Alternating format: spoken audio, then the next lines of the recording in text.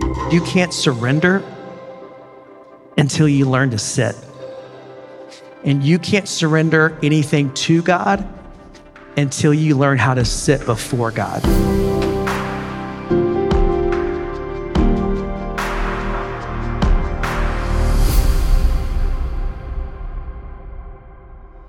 Welcome to Dreamers and Disciples. There are a lot of words we throw around as Christians that sound easy to say, but are really hard to actually live out. And one of those words is surrender. What does it actually look like to surrender your life, your hopes, your ambitions, and your dreams to God? It's a massive concept. And even if you know you should do that and you want to do that, it can be hard to figure out where to even start. And if you've ever felt like that or you're feeling like that right now, I'm glad you're watching or listening today, because if you truly want to surrender your plans and your dreams to God, I want to help you by simplifying that concept and sharing the first step that everyone must take in surrender. You can't bypass it, you can't find a shortcut, but it's also a step you can take today. I actually preached about this recently when I was in Toronto at the River Worship, which is an amazing ministry that began a few years ago and has now grown into the largest worship gathering in all of Canada. I love my family at the River Worship. So for all of my Canadian listeners or viewers, you need to check it out. I'll put the link in the show notes and the description. But I want to share with you a portion of that message. And it's also a message that ties in with the theme of my book, This Dream Is Not For You. So if what you're about to hear or watch resonates with you or encourages you, I'd love for you to check out the book if you want to go deeper into that. But right now, let's get ready to jump into the sermon. I promise if you make this practice that I'm about to talk about in the message part of your daily rhythm, it will change your life. All of us have heard this dream is not for you. And in fact, the very thing happened to King David. He is referred to as a man after God's own heart, but he experienced, or he didn't experience, some things that he prayed and asked God to let him see. And so I want us to go to this scripture. It's our opening text for our time together. It's from 1 Chronicles chapter 28. And David is standing in front of the leaders of Israel. And this is his, "This dream is not for you" moment, or he's at least telling them about that. And it says this in verse 2. It says, "King David rose to his feet and said, 'Listen to me, my fellow Israelites, my people. I had it in my heart to build a house as a place of rest for the ark of the covenant of the Lord, for the footstool of our God, and I made plans to build it. But God said to me, you are not to build a house for my name, because you are a warrior and have shed blood.'" So my title for tonight is Live by Letting Go.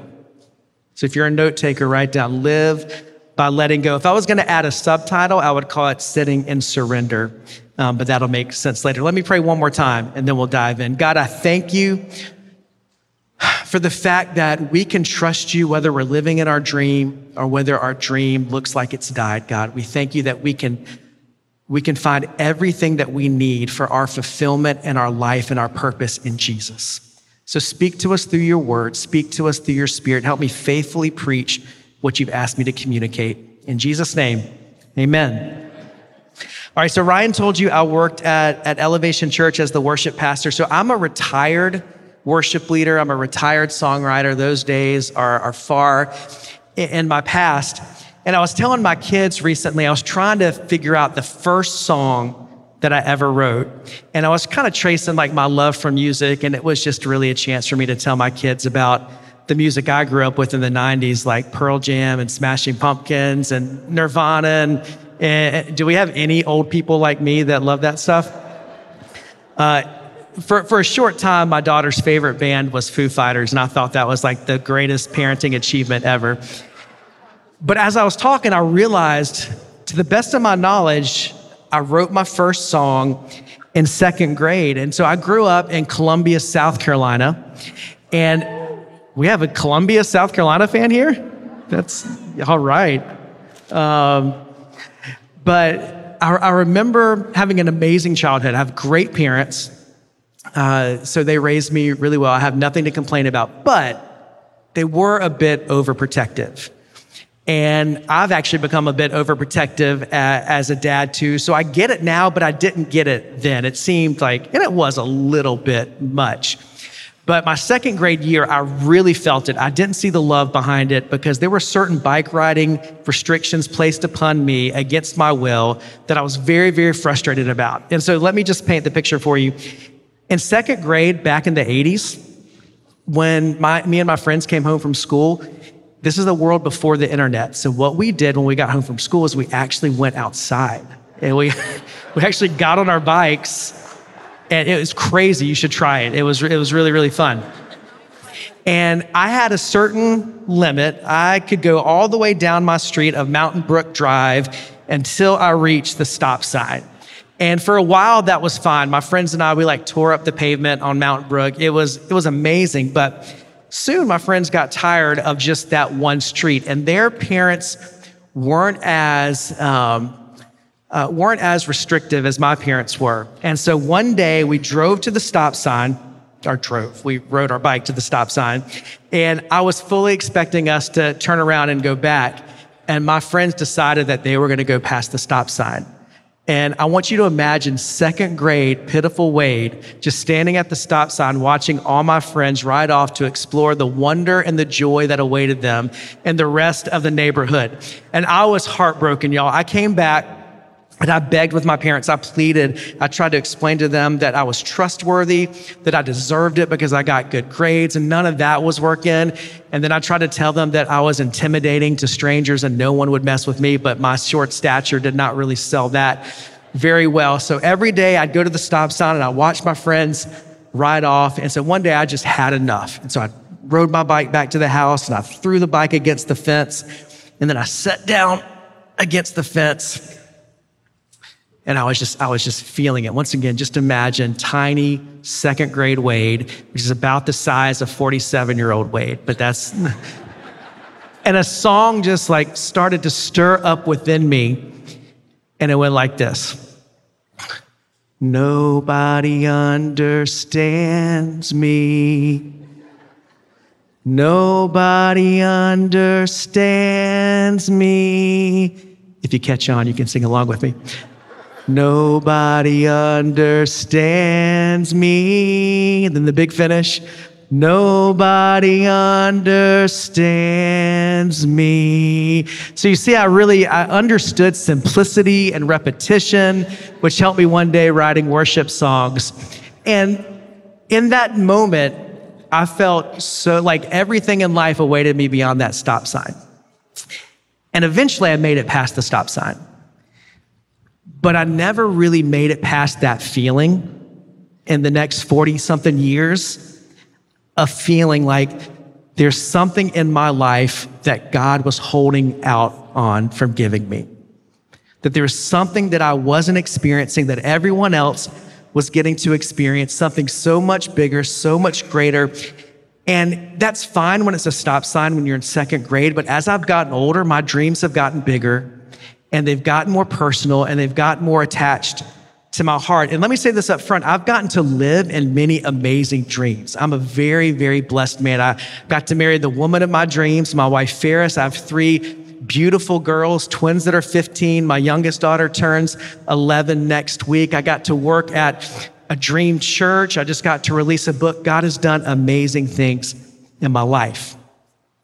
But I've also had some really painful things not work out and some painful dreams not live up to my expectations. So I remember weeping in a hospital room when my twins were born 3 months premature at 27 weeks. And 3 days after they were born, Liana had a grade 4 brain bleed, and they said she would never walk, she'd never talk, and to consider taking her off life support. And I remember my wife and I just begging God every single week when she was gonna have a brain scan, saying, God, please just let this scan come back and the bleed be gone. And that never happened. That dream didn't work out. And then I remember 4 years later when we finally had the courage to have another child, and we did, and her name's Sydney, and she's amazing. And then 5 weeks after she was born, she was diagnosed with something called cystic fibrosis. And our dreams of having a healthy pregnancy where we got to actually bring our baby home when we were supposed to, this experience we didn't get with our twins, we thought that was gonna happen. And now we're raising a child with a lifelong genetic terminal condition. And then there were dreams for my family. We talked about Elevation Church, where I got to help build this amazing worship ministry. And right as it really felt like the impact was growing, I was asked to step away and not be a worship leader anymore and not play the part that I thought I was going to play. And so those kind of dreams are a lot harder to deal with when they don't work out. So I wonder who in here is currently experiencing a really painful, this dream is not for you moment. You don't have to raise your hand. But if you're not experiencing right now, at some point in your life, you will. And so I know it feels very depressing up to this point, but I really want to give you some hope. But a lot of times in life, you look around and it doesn't feel like there's a lot of hope. You've prayed and you dreamed about, your dream wedding, and you've never been able to buy the dress.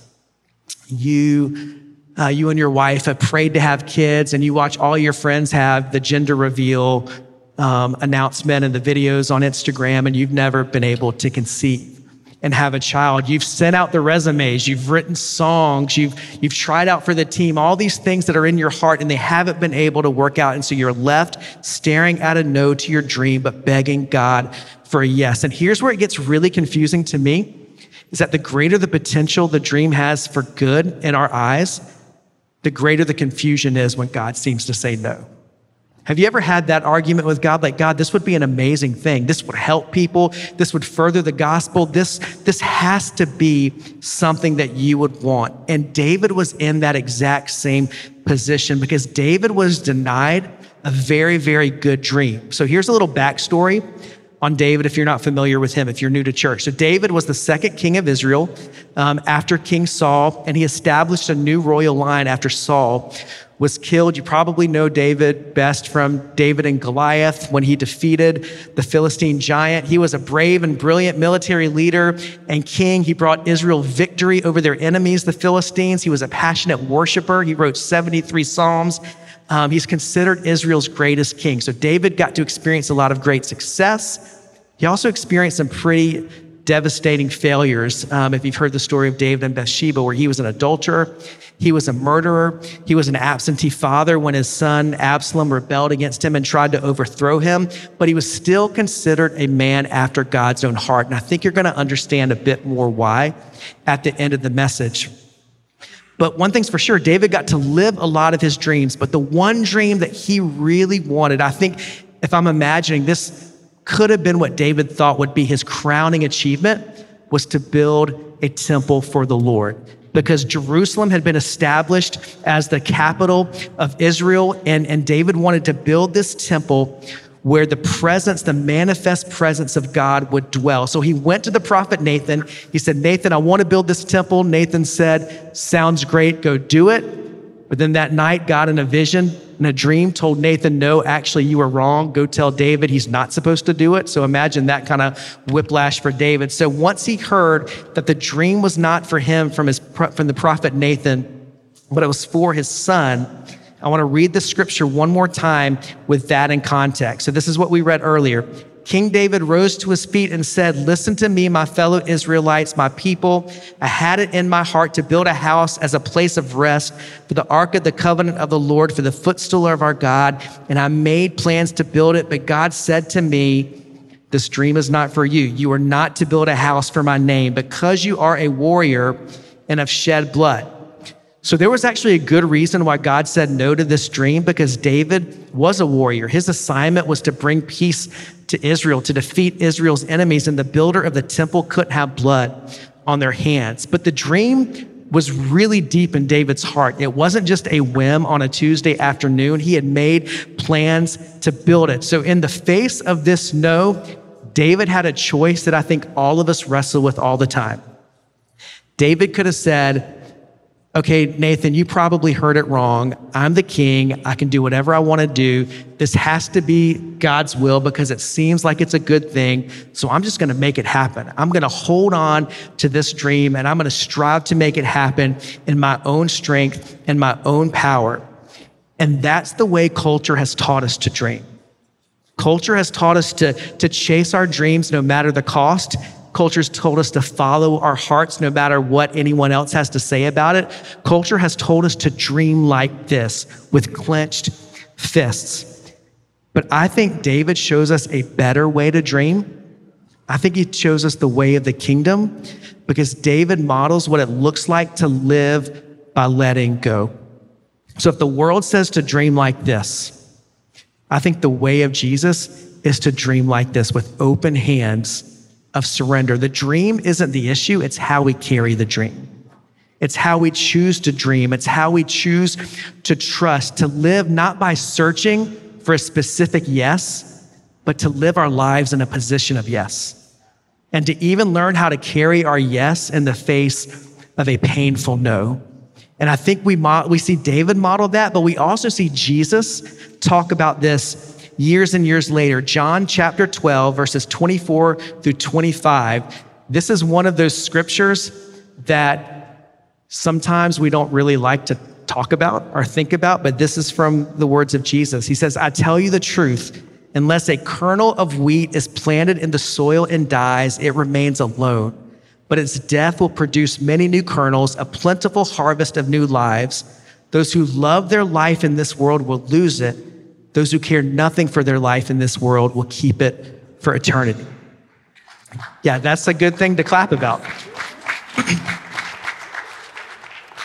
It's a hard thing to live out, though. See, Jesus is talking about his life here. He's about to sacrifice his life to bring about redemption, the establishment of the church, but he's also modeling what it means to be a disciple, what it means to actually be his follower, the way we're called to live our lives. He's saying that if anyone loves their life, their plans, their ambition, their dreams more than they love the kingdom, will eventually lose themselves in pursuit of that dream. And I've seen that time and time again in our lives, my life. So dreams, don't get this wrong. Dreams are incredible gifts from God. They motivate us to do amazing works to further the kingdom of God, but we have to make sure we're holding them the right way. And so I want you to get this. If you're a note taker, please write this down. If surrender is the defining posture of a disciple, it must be the defining posture of a dreamer too. So we have to move from striving to make your dream happen at all costs to surrendering your dream to God no matter the cost. And I think that is one of these foundational tensions of the Christian life. We trust Jesus with our eternity, but will we trust him with our dreams? Will we trust him with our future? Will we trust him with the things that are the closest to our heart? So how did David do that? How did David hear a no, and then years later, in that passage that I read to you, stand before the people of Israel and celebrate that God told him no? And he's championing his son Solomon. How did David get to that point? And I was meditating on that this week, and I was praying, and I honestly wish I could go back and rewrite the book and add this one little part in. But in 2 Samuel 7, so this goes years before that speech I read, and this is when David went to Nathan. Nathan had the word from God where God said, this is not for you, David, to build. And then Nathan goes and he tells David, this dream is not for you. And then 2 Samuel 7:18, to me, is the key verse that unlocks David's surrender. And it's a really, really simple verse. 2 Samuel 7:18 says, then King David went in and sat before the Lord. David sat before the Lord. Here's the thing that God is teaching me right now in my life, that you can't surrender until you learn to sit. And you can't surrender anything to God until you learn how to sit before God. And it's not even so much the physical posture that I'm talking about. It's more of the heart posture. To say, God, I'm going to humble myself in dependence, in trust. Even in my pain, I'm going to sit before you with my hands open. And David learned how to, it doesn't even tell us how long he sat there before he started his prayer that we're going to get into a little bit later. But David realized that before you surrender, you have to learn to sit. And I learned that, or started to learn that, the day that my dream died. I'm sorry, I'm really close to y'all right here, but we're getting friendly.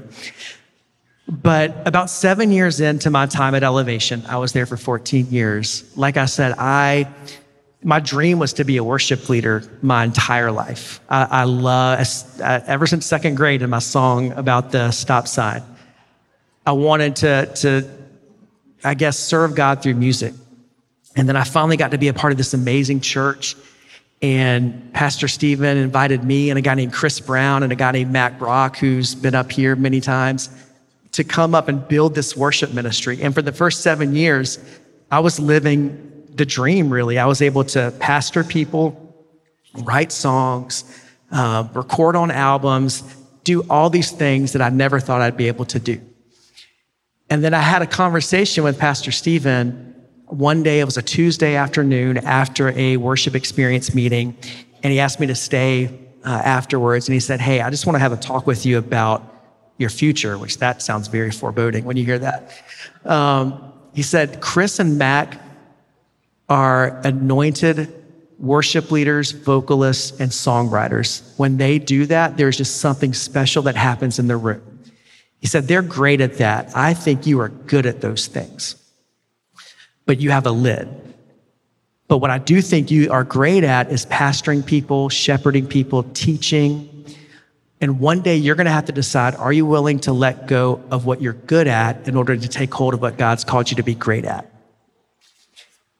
Y'all, that's not fun to hear in the moment, especially when I had all these visions of what I thought my path, where it was going to take me.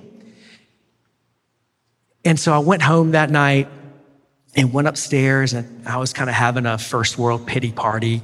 There are way more devastating things that happened besides this, but for me, it was a very real pain in the moment. And I just sat on my bed, and I was kind of back to second grade Wade by the fence, just like, "God, why can't I go past the stop sign? Why can't I do this?" And I sat there in self-pity for about 10 minutes. And then I noticed that my Bible was just open on my dresser to what I'd been reading that morning. And so it took me a while to finally say, "Okay, God, I guess let me just see what you have to say about this." And I opened, and it was that passage about David being told no.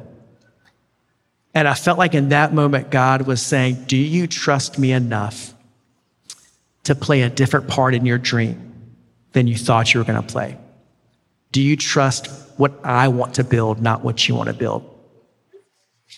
And in that moment, I learned that I wouldn't have gotten that if I had just sat and said, "God, what are you wanting to say to me?" And honestly, nothing changed in that moment for how I was feeling. This was a years-long process of God working in my heart. So I don't want to paint a picture like everything became rosy in my life after that.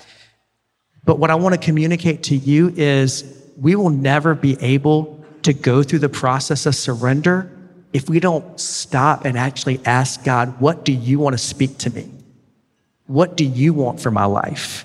Do you actually slow down and sit and listen? Because that is the first step towards surrender. You're not going to be able to do it if you don't actually ask God, "What do you want to speak to me?" And realize, like I said, it's not going to be a quick fix, but the word of the Lord also never returns void. So can we learn how to sit? And so I want to just, in the brief time that we have left, I want to walk through 4 things that David learned to let go of as he sat before God. And I don't think this was an immediate process, but I think we see through David's prayer that God had given him a true north for his heart to move towards. So the first is this: let go of your diminished definitions. Let go of your diminished definitions. So here's what I want you to look at. Notice how God messed with David's definition of the word house. So David wanted to build a house, a temple for God. And in 2 Samuel 7, verses 27 through 29, David said, "Lord Almighty, God of Israel, you have revealed this to your servant, saying, I will build a house for you. So your servant has found courage to pray this prayer to you. Sovereign Lord, you are God. Your covenant is trustworthy, and you have promised these good things to your servant. Now be pleased to bless the house of your servant, that it may continue forever in your sight. For you, Sovereign Lord, have spoken, and with your blessing, the house of your servant will be blessed forever." So David said, "God, I want to build you a house. And God said, no, I actually want to build a house through you. So David was talking about this grand, glorious temple where the manifest presence of God would dwell in the midst of his people, Israel. And that's a pretty good definition of a house, but God had something even bigger in mind. Because in those times, and today still, a house can mean a family. It can mean your line of descendants. It can be a legacy.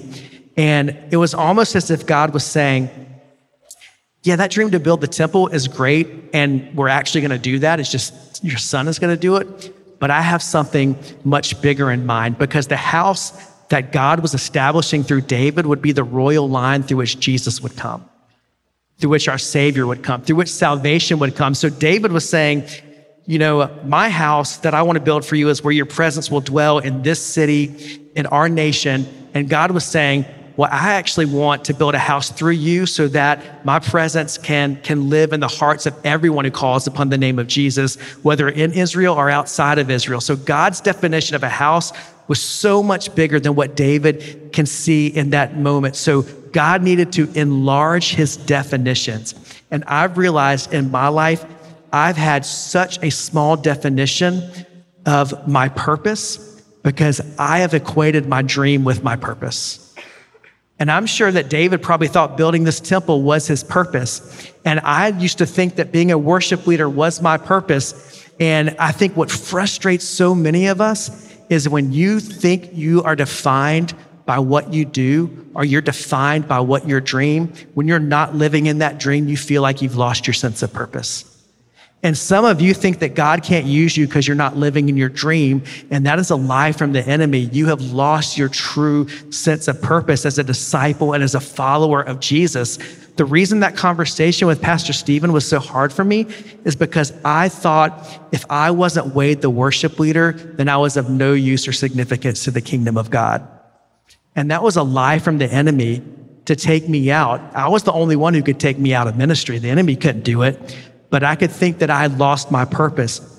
And so I want to speak to somebody right now. You think your dream is your calling. You think your dream is your purpose.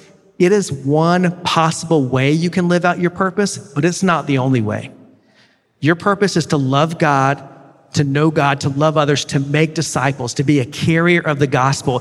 And you can do that in a job you love, and you can do that in a job you hate.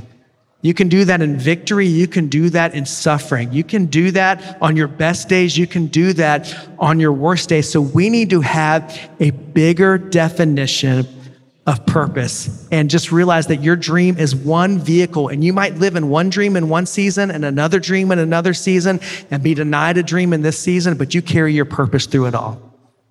So enlarge your definitions. Don't have a diminished definition. Here's why that's important. Just let me say this one last thing before I move on. What defines you controls you. So whatever you attach your meaning and purpose to is what you end up giving power to in your life. And so you hand the keys over of your emotional, your spiritual well-being to something that a lot of times it's out of your control. So we have to make sure we attach our meaning and our purpose to the only one who won't let us down, and that is Christ. That is our Savior. We need better definitions.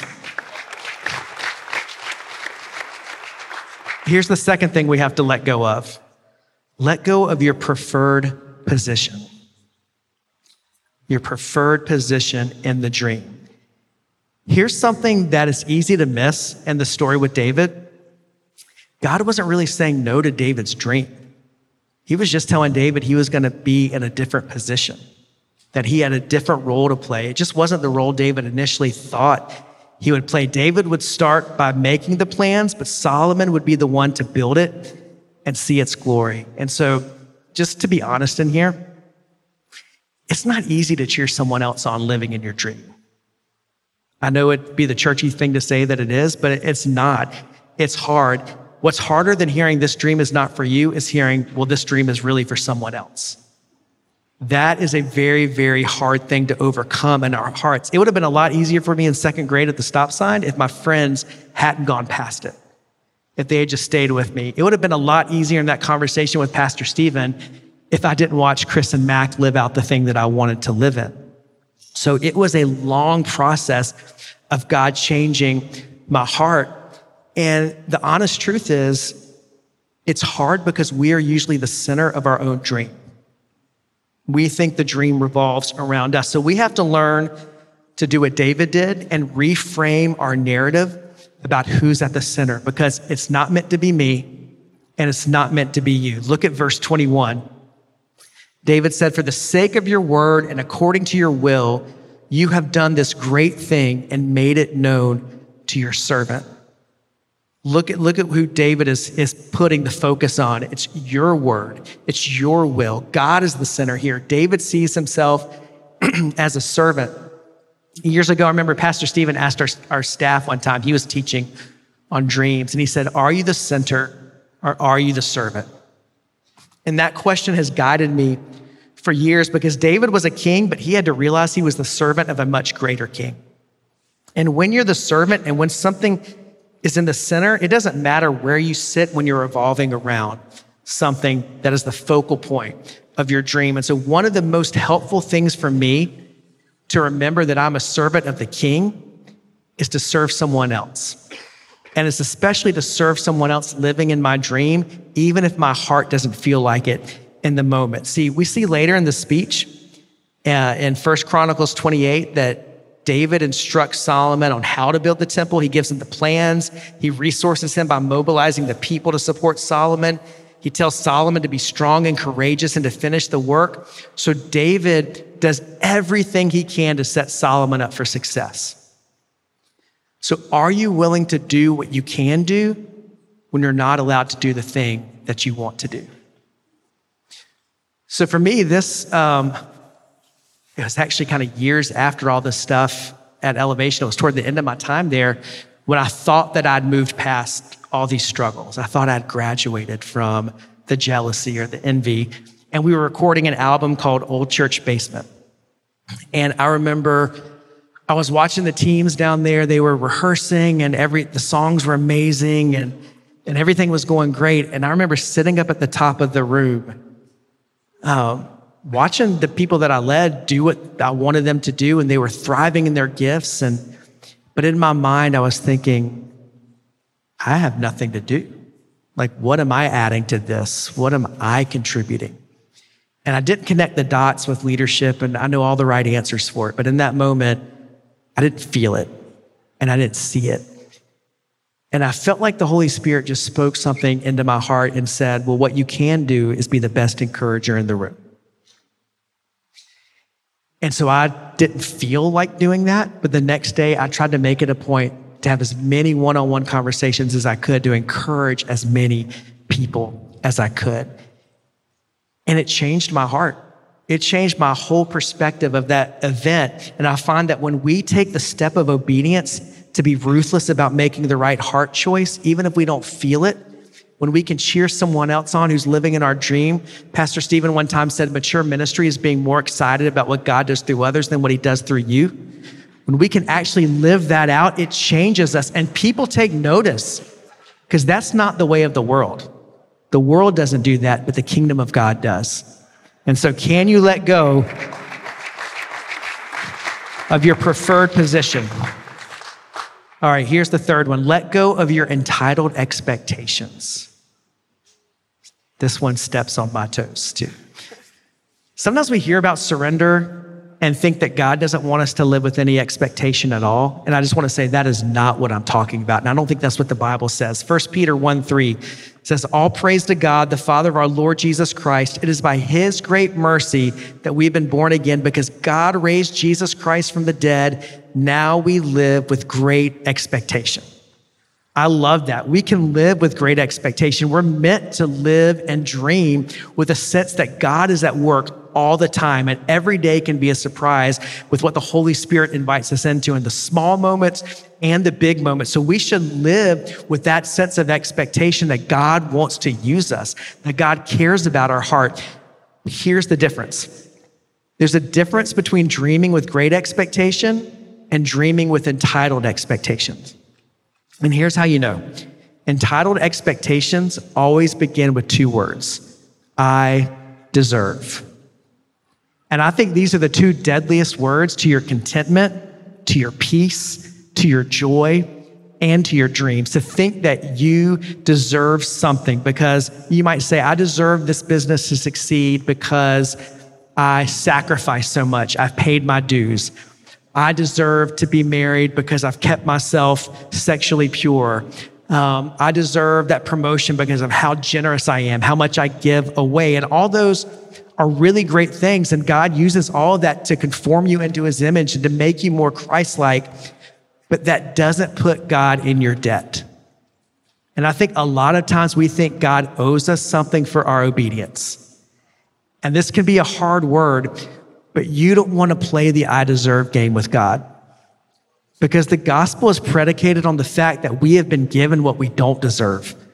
Because of the cross, because of the resurrection, because of Jesus stepping in to our world and experiencing the having to pay the price for our sin, which he didn't deserve, to give us the grace that we don't deserve. That is the gospel. So you don't want to play the I deserve game with the Savior who's given us everything. And so David models a better perspective in 2 Samuel 7:18 through 19. It said, then King David went in and sat before the Lord, and he said, who am I, sovereign Lord, and what is my family that you have brought me this far? And as if this were not enough in your sight, sovereign Lord, you've also spoken about the future of the house of your servant, and this decree, sovereign Lord, is for a mere human. David is basically saying, I don't deserve any of this, God.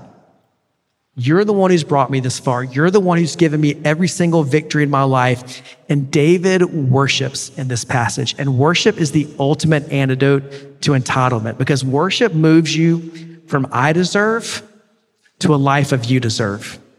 God, you deserve my trust. You deserve my praise. You deserve the glory. You deserve my obedience. And that is the life of great expectation. That is what we're called to. And this is when we realize that your dream was given to you to be an offering given back to God. And that's where this dream is not for you, is really not meant to be a statement of restriction. It's meant to be more of a statement of purpose or mission, because this dream isn't for you. It's for God. Whether you live in it or whether you don't get to live in it, what you bring to it is your trust, your obedience, the way you can display Christ-likeness to others as you walk through hard times. Your dream is always meant to glorify God, to serve other people. That's when your dream is healthy. And even when you don't get to live in it, you get to display Christ-likeness and trust to a world that desperately needs to see that. So this dream is not for you. It is for something and someone so much bigger. So we have to learn to live with this great expectation. But sometimes, even when you do that, even when you do every single step that I've talked about, you've let go of your entitled expectations, you've let go of your preferred position, you've let go, I can't even remember what my first point is right now. But all of that, there's still pain there. It still hurts. And that's why we have to learn to let go of your hidden hurt. Because sitting in surrender doesn't mean there isn't any pain. And I just want to give you just some freedom in the house of God that it's okay to be disappointed. It's okay to be angry. It's okay to feel hurt. You just got a call from the doctor that changed everything for you on the way here tonight. I don't expect you to come in here and act like everything is fine. That can be devastating. You got laid off. You don't know how you're going to support your family right now. There's real pain involved in all of that. So it hurts when a dream dies. It hurts when you don't know what your next step is going to be. And it's okay to feel the hurt. It's just not healthy to stay in that place. We don't get a lot of clues in 2 Samuel 7 about what disappointment David felt. It kind of stays hidden in the passage. We don't know how long he sat before he turned the corner towards worship. Maybe he sat in the disappointment for a long time. But we do know from the Psalms, like I said, David wrote 73 of them, that David felt emotions very intensely.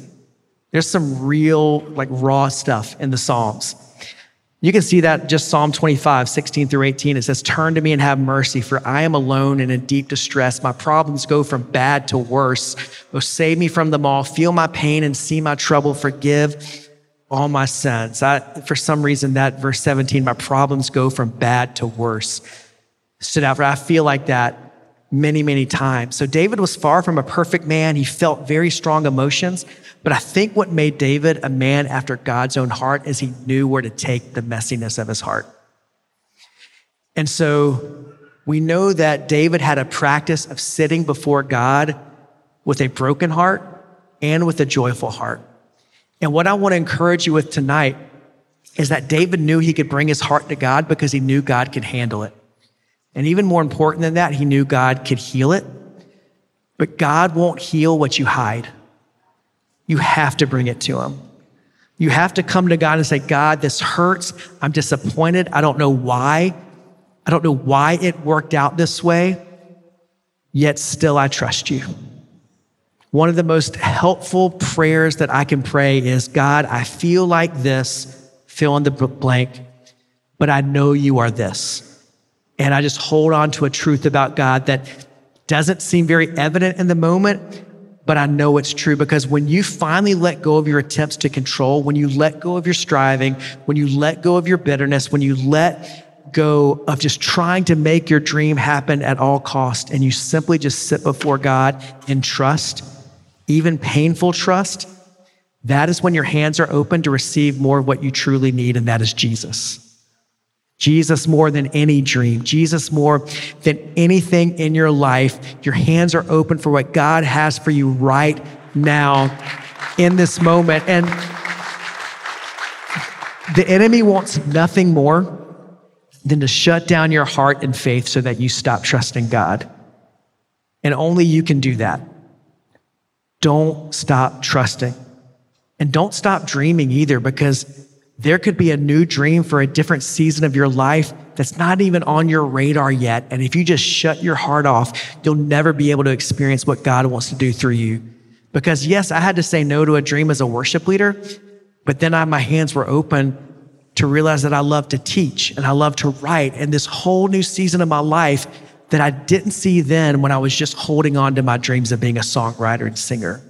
But God had to pry my hands open, and he's given me so much that is even better. I believe sometimes the greatest gifts in our life are when God says no to a dream we thought we couldn't live without. And it doesn't mean it's easy, and it doesn't mean it's going to make sense all at once, but sometimes our dream has to die so something greater can live. A greater trust, a greater faith, a greater testimony, a greater focus, a greater love, a greater burden for people in that same situation, and ultimately a greater realization that this dream is not for you. It is for something and a cause and a purpose so much greater. So will you stand? I just want to pray over the dreams in your heart tonight, that you'll be able to trust God. And will you just open your hands up in this posture of surrender? So Lord, we trust you. We trust you when it doesn't make sense. We trust you when our heart tells us otherwise. We trust you no matter the report we just got, because we know that you are good and you are faithful and that you love us and that you have a plan for our lives. And so, God, we just declare that you are Lord. We take ourselves out of the center and we recognize you in your rightful place on the throne. So we bow our hearts before you. Whatever your plans are for our life, whatever your dreams are, we say yes. And I do want to pray for specific people, God, that they're looking for clarity from you right now. They're looking for direction. I pray that you'll speak. I pray that you'll provide provision. You'll give them a sense of peace and clarity about what you are doing. And I actually want to pray right now, if you'll just keep your eyes closed, if there's anybody who's just going through a really painful no right now, you're dealing with a lot of hurt, you just raise your hand so I can just pray for you. I see you. So God, I thank you for the fact that you're close to the brokenhearted and you save those who are crushed in spirit. And so, God, I pray that you will just overwhelm everyone who raised their hands with the peace and the presence of Jesus. I pray for healing in their hearts. I pray for healing in their bodies where that is needed, healing in their finances. I pray for healing in their faith. We thank you, God, that you work all things for the good of those who love you and are called according to your purpose.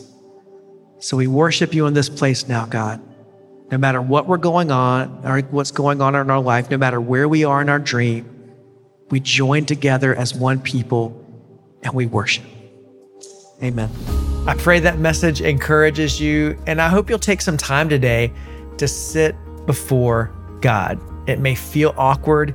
It may feel like nothing happens at first, but if you are consistent and prioritizing that time to sit before the Lord in humility, in dependence, in trust, journaling your prayers to Him, journaling what you feel like the Spirit is saying to you, meditating on His word, I promise God will speak to you. He is a rewarder of those who seek Him. And if this message spoke to you in some way, I also encourage you to get a copy of my book, This Dream Is Not For You, Learn to Live by Letting Go. And if you want to support this podcast, this YouTube channel, then please leave a review on Apple or Spotify, or if you're watching on YouTube, like, comment, or share this video. So thanks again for joining us for Dreamers and Disciples. I'll see you back here next week.